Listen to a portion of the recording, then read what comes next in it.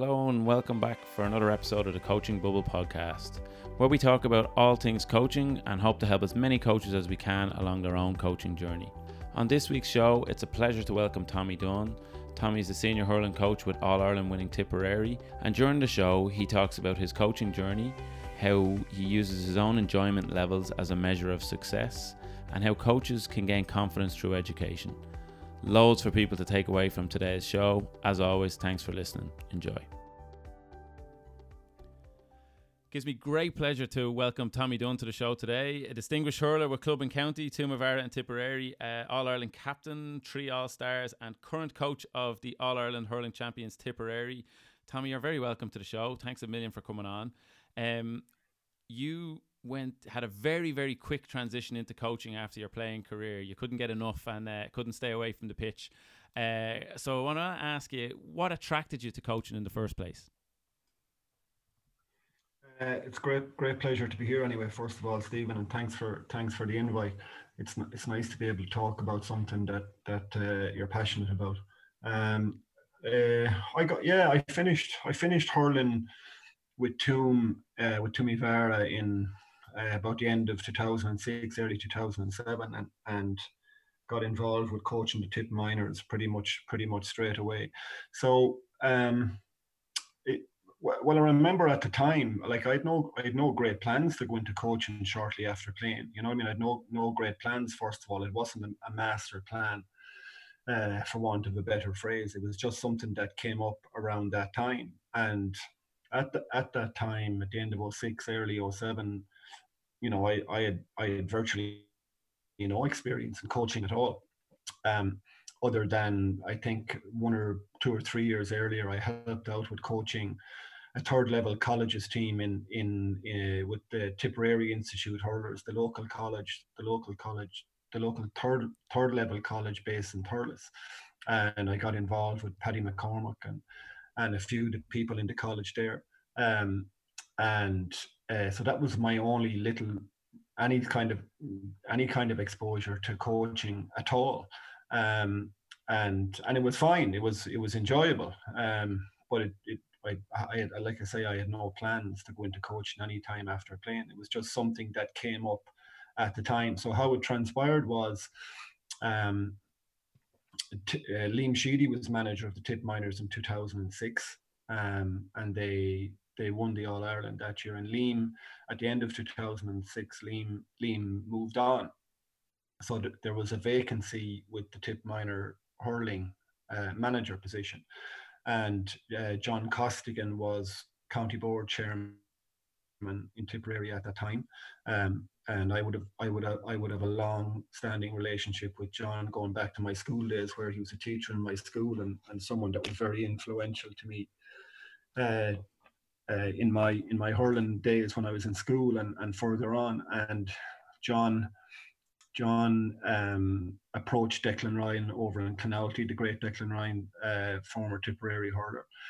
And subsequent to that, then Declan asked me if I would be interested in being part of his management team with the minors, if he were to take it in a role as coach. And I considered it and thought about it. And to be honest, I was actually quite frightened of it. I remember talking about it with a few people at the time, and I was very, very dubious about whether I should do it or not because of my just whole ignorance in the area and my lack of knowledge and all that kind of thing. So, but anyway, my instinct, after talking to Declan a few times and John and getting a bit of reassurance, decided to go for it. And that was the start of my coaching, my role as a coach. Just like that, and it was something, and to this day, like that group and that time, kind of figuring out how to be a coach is still a period of time in my life that is one of the most happiest, I would say. I really I don't know how to describe the satisfaction and enjoyment I got about going over to train those lads on a Saturday morning. I'll never forget it. It was brilliant. So kind of fell in love with the role of, or the idea of coaching from that time onwards, and probably from that time onwards, I've been doing some kind of coaching in one form or another with one team or another. I think people listening will be fascinated to hear that you were frightened, in your own words. You said you were frightened of it or nervous of it, like a player with your background and with the success that you had with club and county. That apprehension going in, did you think that your experience as a player helped you make that transition quicker than maybe some? I do, yeah. I think I couldn't have seen myself even given it any consideration only for the time I spent playing and the experience I got from playing. But but I was also conscious that wasn't enough, and that was like, I mean, I was asked to take charge of the coaching, the hurling coaching, and the physical conditioning of the best young hurlers in Tipperary at that time, who were also All-Ireland champions, actually. But so that it was in that context that I was very, very apprehensive about how I would be fit to carry out this task properly and bring value to the players that I was going to be coaching. I was very, very nervous about it. And so, I thought about it long and hard, and there was two really important pieces in it that made me come to the conclusion that I'd be okay, and that was the manager, that was Declan, who I have enormous regard for, and we're great friends, and were great friends at that time, and John Costigan, the chairman, who kind of convinced us both, I think, really, that we would be a good fit for the job. And it was probably through other people's belief in myself that helped me to take it more so than my own belief in myself at that time. Yeah, again, it's I just think a lot of people who may be starting out on their coaching journey, or maybe asked to get involved with their 5 and 6 year old kids who may not even have a background in hurling or football or anything like that, going through that same maybe sense of apprehension that you are, albeit from a totally different place. I just think it's really interesting and refreshingly honest to hear people to talk about that. You mentioned that you enjoyed it and you can't describe the enjoyment that you got from it. I'm going to ask you to try if you can, because I think this is really pivotal. And people always ask, gee, what's your man doing there, coaching the gang, that 8 or 10 players in the lashing rain or whatever it is. And people maybe sometimes fail to understand how much enjoyment that we as coaches get out of coaching, and that it's not just a one-way street, that we get an awful lot from it too. Could you maybe touch on that journey in terms of how you realised you were helping them, and how the kick that you were getting out of it? Yeah, it's kind of, I don't know why it feels like it's hard to describe, but I remember I was living in Nina at the time, so we trained over in Morris Park as we still do, and I remember driving over in the car, like Saturday morning was kind of our reoccurring training morning, so to speak.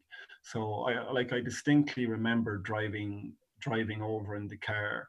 Now this would have been maybe a few months into it. Do you know what I mean? This wasn't initially at the start, but a few months into it, when I sort of settled in, I remember driving over in the car and driving home in the car and having a feeling of immense happiness and satisfaction that, the training session went well, the lads enjoyed it, I enjoyed it, the management team enjoyed it. Just a kind of a real positive energy.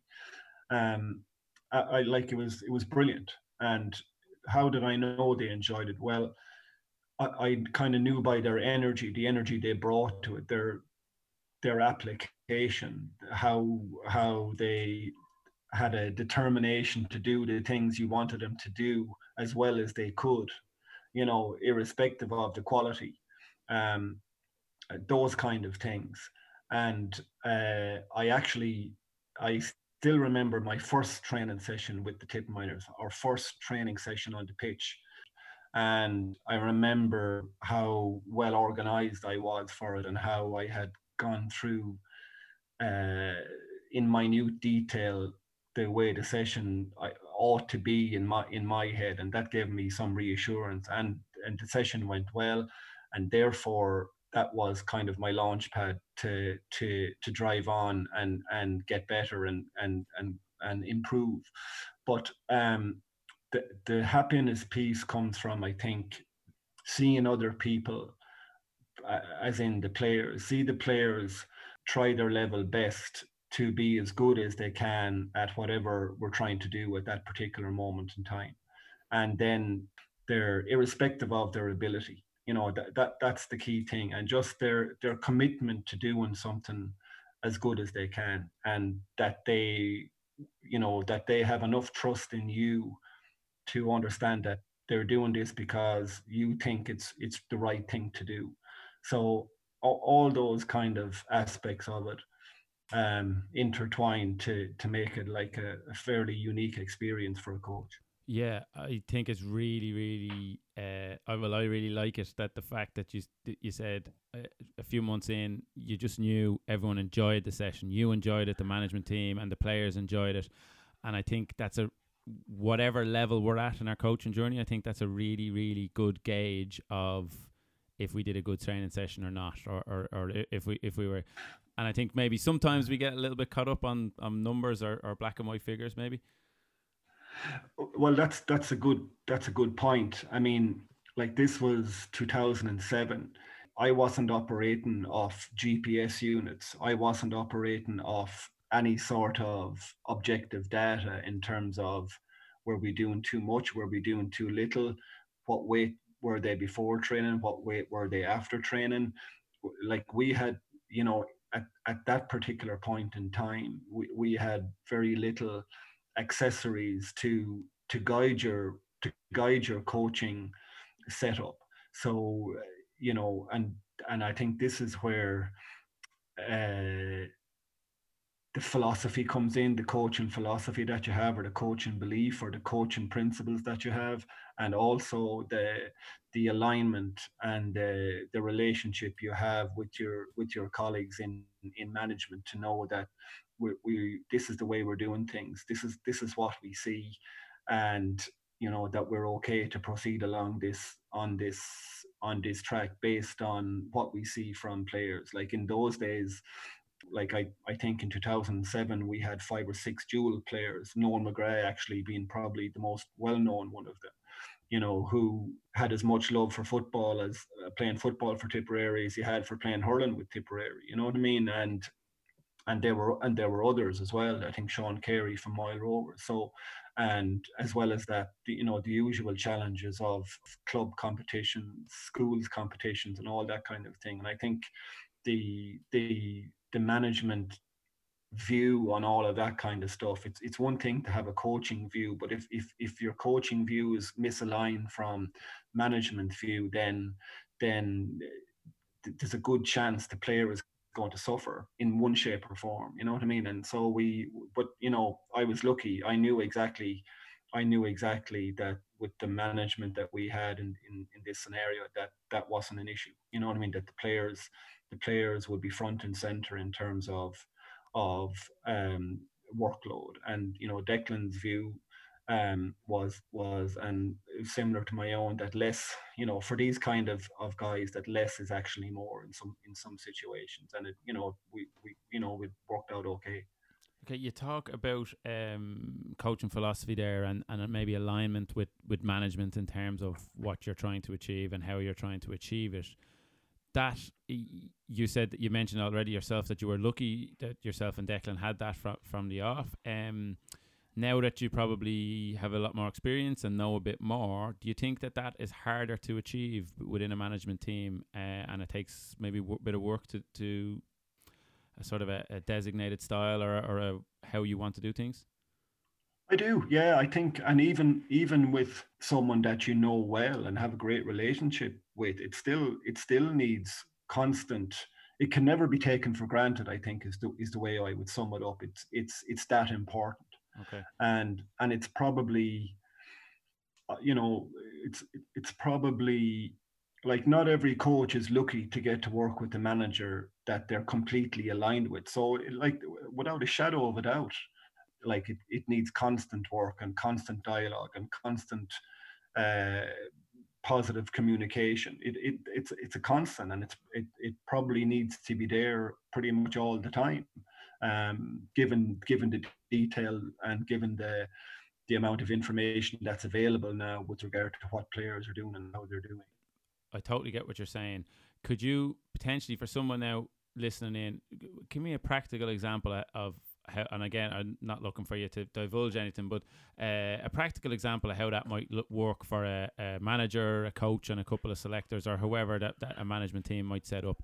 How could they sit down and actually work that out? Yeah, well, I mean, like, if you take, for example, the old county minor regime, where you would have you could have a situation where a player was playing hurling and football. So you know, the most common case that I would have probably seen or be familiar with would be that, you know, the hurlers are training probably 2 pitch sessions a week. Footballers might be training 2 pitch sessions a week, and there might be a match. You know, both of them would have some sort of maybe a game of some sort at a weekend.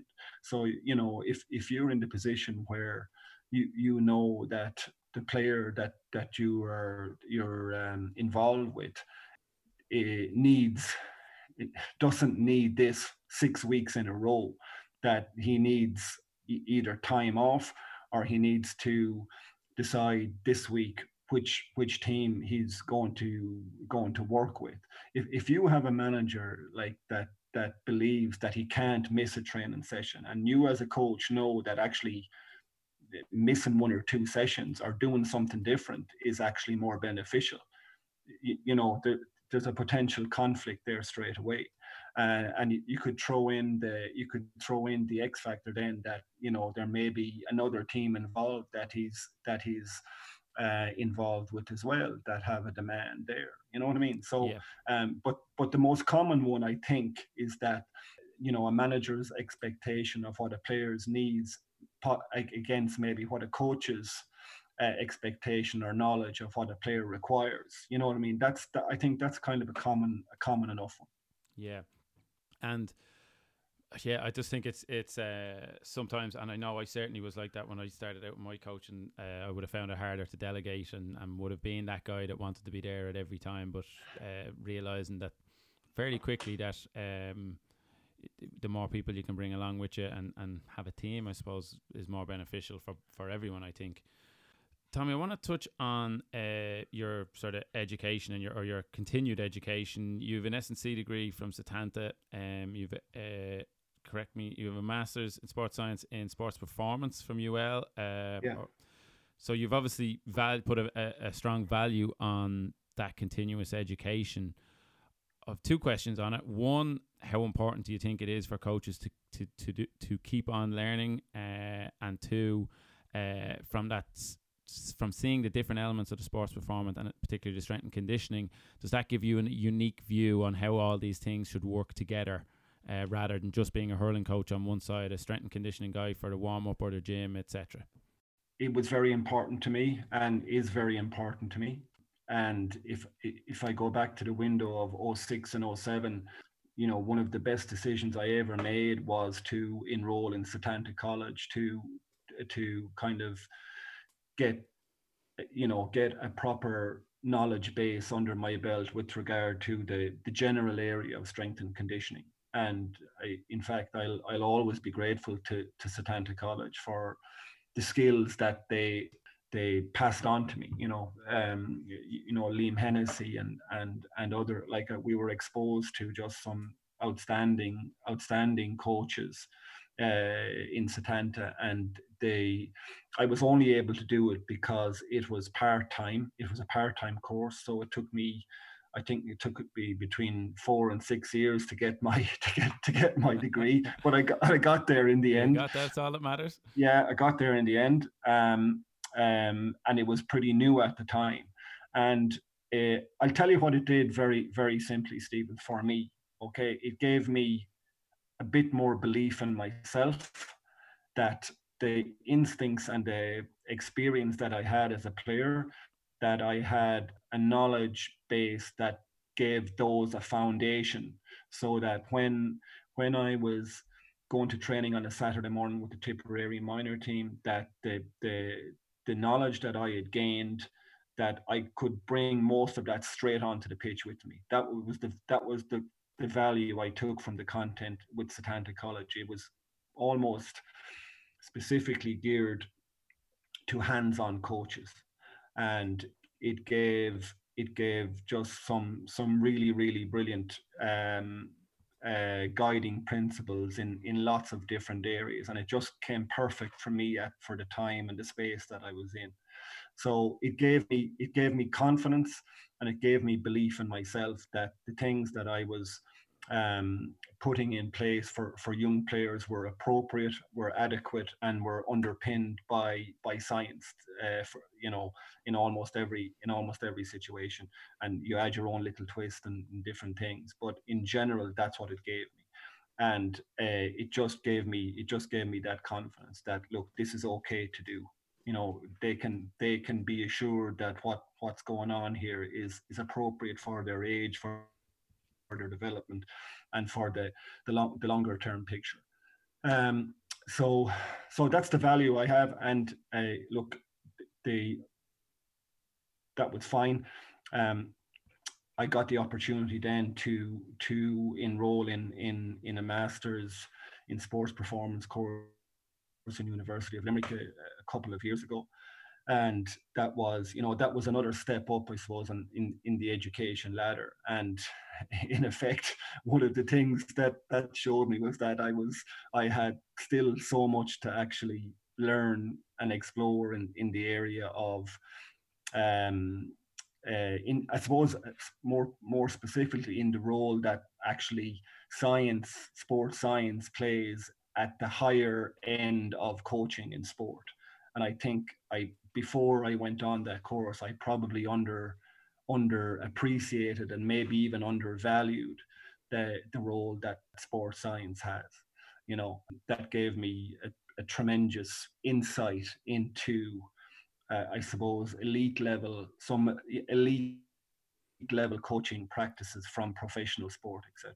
Can I jump in there? So it's a brilliant answer for anyone listening, and I really like the confidence thing that you get from the education. But can I jump in?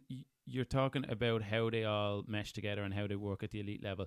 So then you coming in from a hurling coach point of view, does that give you a unique position to see or to have an overview of how everything fits together? I don't know if it gives me a unique view. I suppose it gives me my own view, and I think that's important, really. Like your own view as a coach is really important. You got to form your own opinion and your own view on the things that you have been exposed to. Not everything that I was exposed to through the stuff in University of Limerick is something that I would recommend, or that is maybe what I would use, depending.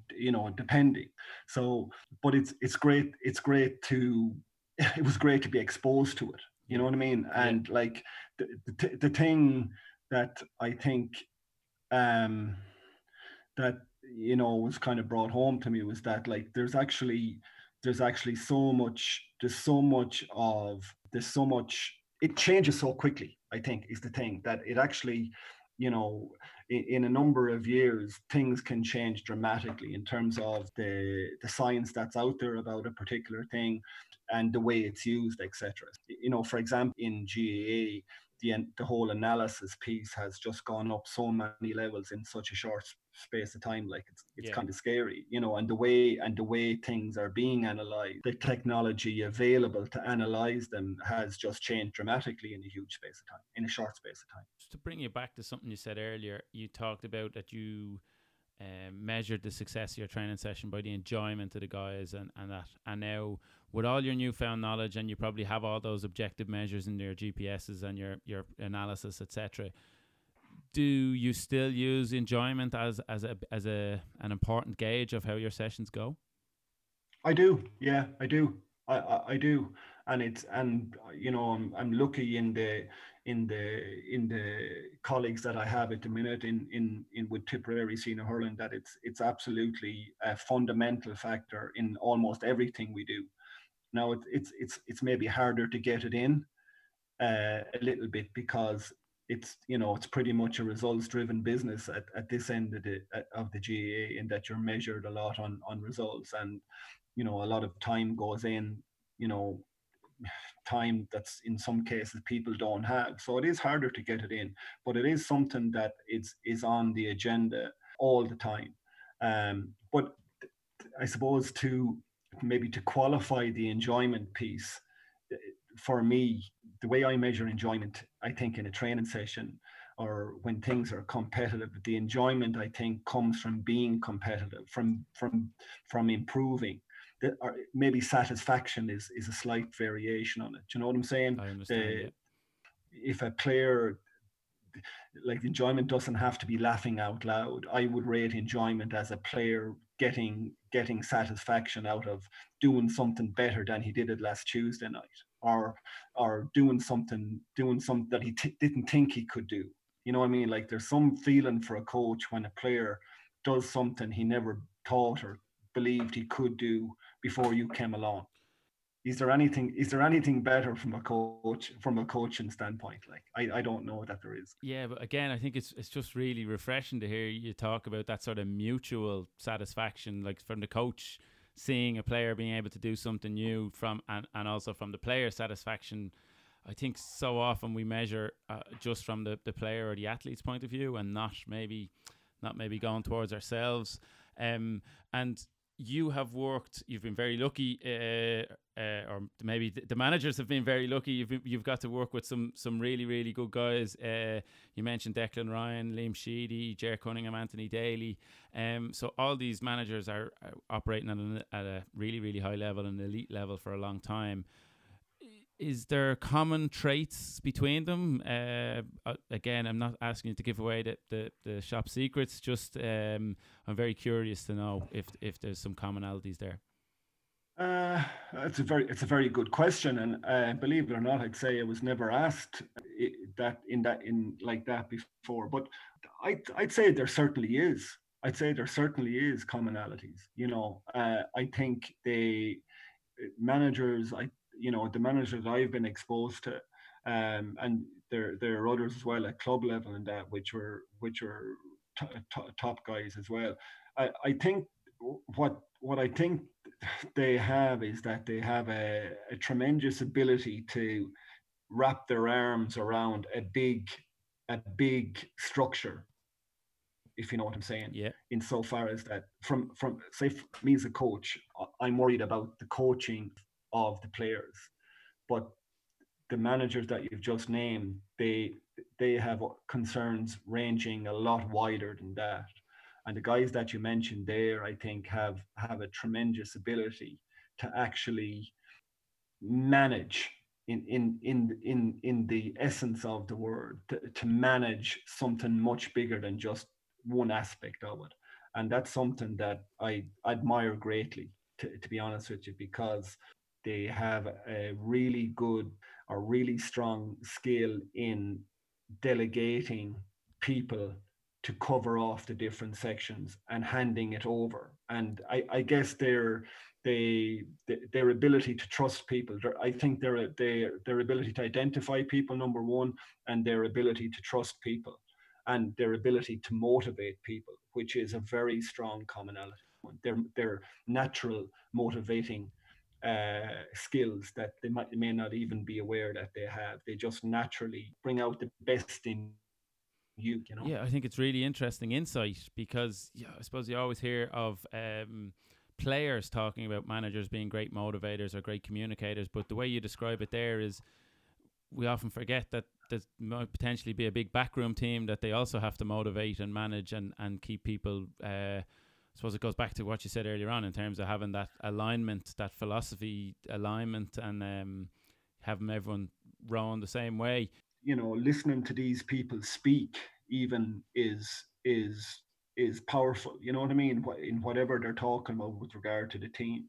you just stand back. Like, they just have that ability to make you want to do something really, really good for the group. You know what I mean? And their ability, I think, to their ability to understand the needs of the team, I think, is a very strong trait amongst them all as well. They are very, very good at understanding what the team requires at a certain point in time. Yeah, it's fascinating to hear that. That's an insight. It's just I've never thought of it like that myself before. I always, again, focusing on the people we see on the pitch rather than the whole big picture and what goes along or in behind it. Tommy, I'm curious. I'll be shocked if I don't ask you a practical coaching question of some sort. So imagine now I'm an under 15 or an under 16 coach, and I'm not too far. I have my basics and I have my a couple of years under my belt, but I'm trying to get my team to improve and improve myself as a coach. Okay, so what can you give me a couple of practical examples for someone like that, and really helping someone on the ground if we can? Good, brilliant. And I would say very simply, define and understand clearly what you want the team to improve at. Really spend time thinking about which aspect of the game or their play or the part of the team. Be clear about that, and then spend time thinking about little ways to do it, and have a look. Great believer in having a look at the best in class doing it, and then that might give you a picture yourself as a coach as to how you'd like your team to do it. Once you have the picture of what it looks like, the lads or your players will get the picture from you, being have complete clarity on the piece you want to improve. Look at wherever you find it, find out what it looks like. And then when you know what it looks like, they'll know what it looks like and they'll improve it. That's so simple. So you're basically saying, sorry, you've explained it simple. I know it's not that simple, but it's a really simple message. So let's, for example, say that we wanted to I'm that coach again, and I wanted to play a really fast brand of hurling. Figure out what's required to play that brand of hurling, and see where it is, and then try and replicate that and get that message through. Exactly. And don't be afraid to take risks. You know, when I started coaching, my work used to take me to Dublin once a week on the train, right? So either mostly on a Friday morning, I'd get to train in Thurles or Templemore and head on to Dublin, right? And I didn't have to be up there too early, so it might have been a 9:30 or a 10 a.m. train. So the train was usually quiet, and in my rucksack I had an A4 fool's cap and a biro. And I'm not kidding you, the amount of stuff that I got into my head from those train journeys was just was unbelievable. And I don't know where it came from. I was just thinking about stuff and writing stuff down and drawing out little drills, right? And some of those drills I still use. People underestimate the simplicity of good coaching work, in my view. You know what I mean? Like one of the biggest lessons I've learned in coaching is that when you're looking at great teams and great players and what they do and how do they do it so well all of the time. Okay, they might have some spectacular stuff in the locker, like something that they can pull magic out of a hat. But in general, what defines the great teams to me is that their ability to do the basics 100% over and over and over again is just is unmatched in some cases. You know what I mean? Yeah. And like, it's probably a cliche, but we shouldn't underestimate the simplicity of the basics. And I was lucky enough to come across Brian O'Driscoll in the last 12 months on one or two things. And, you know, I remember someone just asked him, you know, for a piece of advice, and it was, practice the things you're good at relentlessly. You know what I mean? Don't neglect the stuff that you're good at. For me, you can't do the basics often enough. You can't do them well enough often enough. And I think when you're watching the great teams like New Zealand or Kilkenny or Leinster Rugby now, Munster Rugby back in the day, they you'd be bored looking at some of the stuff that they do repetitively because they were doing it so well. You took it for granted they were going to do it, and that's the biggest compliment you could give them. Yeah, again, it's just such a simple message, though. Just work on the basics, master the basics, and the rest will follow. The thing with coaching, sometimes is like, how well do you recognize how well you're actually doing them? You know, I mean, you just look at someone doing in hurling, for example, have a simple drill of three fellas across the pitch moving a ball. And how many times can they move that ball through the hands without letting it fall? Really and truly at match speed. How many times can they get the ball over and back across the pitch without that ball hitting the grass? At speed, at match speed. You know, and like that to me is practicing a basic skill until it's absolutely nailed on. And you'll be surprised, even at intercounty level. I do stuff with the tip boys all the time, over and back across the pitch, ball through the hands, maybe one on each sideline, two in the middle, just moving a ball at match speed, throwing little competitions to see who can get it over and back the quickest. Yeah. You know, like, can you do it at match speed? Can you do the basics at relentless speed, properly and consistently? Yeah, and again, it's just like, I know I keep saying it's simple. It's not simple, but I think some people have to come a long way in their coaching journey to realize that the simple things matter most, and the basics maybe matter most. You know, good point. Yeah, good point. So based on all that, then, Tommy, what would your definition of a successful coach be? Like, it's a great question. Like, it really is. I mean, like, I know how I wouldn't classify it. If I can start Absolutely. with that, it's not. I don't think it's classified by the teams that have won that you've been involved with. I don't think that's anything got to do with it much, to be honest with you. You know, I think, could you walk in the morning into a group that you've never met before and bring something of value to them in a half an hour or in a short session? You know, could you do that? You know, like, I suppose what I'm getting at is, can you consistently walk away from a training session and say, you know, there's a chance that one of those players might be better at something this evening. There's a chance.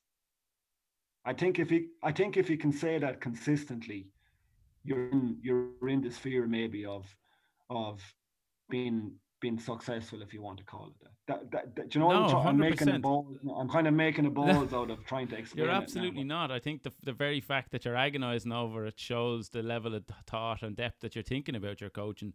I think something along the lines of what you're trying to say is maybe that if you can walk away knowing that you gave it your all to improve them, that's brilliant. That may be part that's of it. I think. Thank you very much. That's it. It's easy for me to reflect, Tommy, after you explaining it. You see. No, that's it. That's exactly what I would have liked to have said. Thank you. Yeah. Okay, well, you'll have it for the next time anyone asks you that now. Anyway, Tommy, the best book or resource or anything that you'd recommend for coaches? John Wooden, for me, is the best thing I've ever read with regard to coaching. Yeah, he's very popular on this show. All right. He was the first book I bought.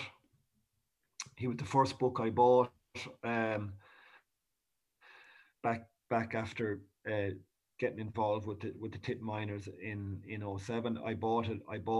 I had no clue who John Wooden was, by the way, at that stage. Okay. I had no clue, none whatsoever. I was over in New York visiting my girlfriend, or who's my wife now, who lived in New York for a good period of time, and I walked into a bookstore one day in Lower Manhattan, and I found John Wooden on the shelf, and I had to be dragged out of the place, and I bought his book, and I still use it from time to time, and um, so that one's a very important an important one for me, just to kind of it keeps you kind of keeps you it keeps the big picture in your mind all the time about people, people and players, you know what I mean, and that they're not too much different, you know what I mean, and so I think that was a really really important piece for me, and like I probably should read a lot more than I won't tell you that I'm an avid. No, I do read a lot, but I don't read an awful lot of coaching, kind of outstanding coaching books. But what I do is I watch sport obviously a lot, and I watch the language managers and coaches use a lot, and I'm very interested in all that. I'm very interested in the body language of management and coaches and all that kind of stuff, and the kind of invisible messages that are transmitted, you know what I'm saying? Absolutely.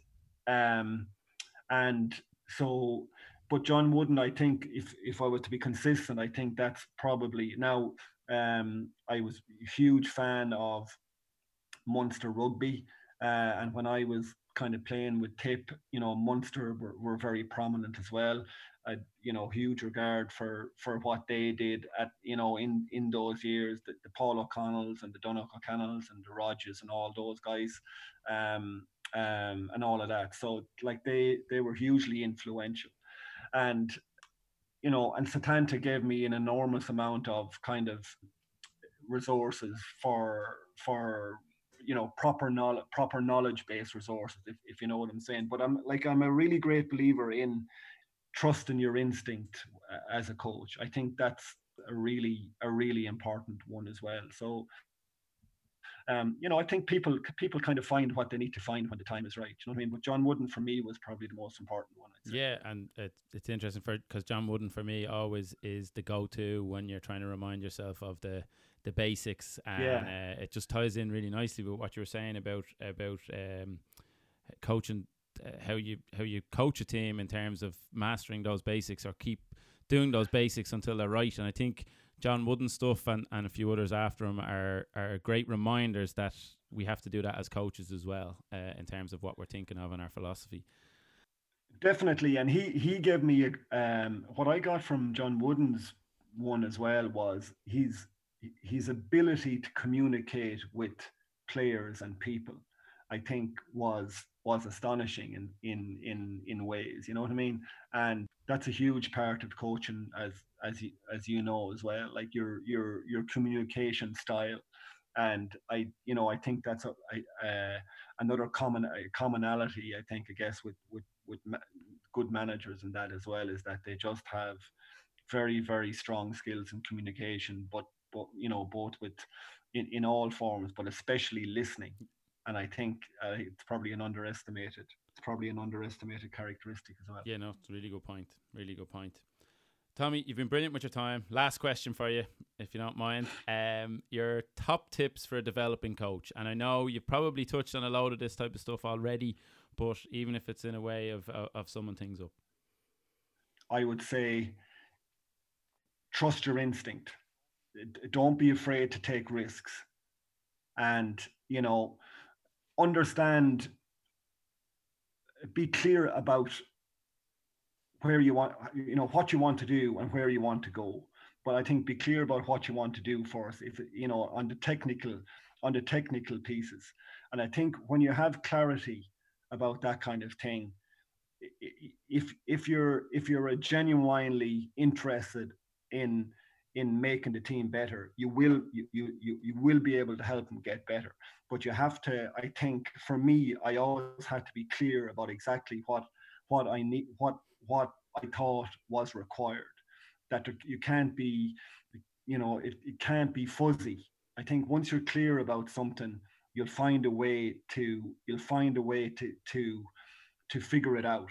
And I think, and the players will know that. And I think being sincere, I always found that players, if you made a balls of something or didn't do a good job on something, players get the fact that you are given everything to it. That's all they want. They just want sincerity. And I think if a player understands and knows where you're at in terms of being sincere, I think they do anything for you. And I think that's a great way to finish. Tommy, listen, it's been fantastic.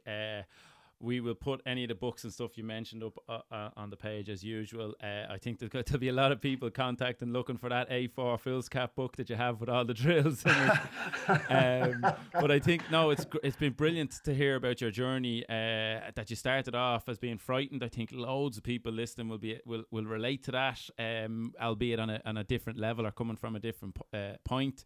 I love the way you talked around using enjoyment as a measure of success in terms of your training sessions. The confidence that you gain through education might be the push someone needs to go and do something themselves. But I think there's really good takeaways in terms of having clarity about what you want to do, keeping things simple, be sincere.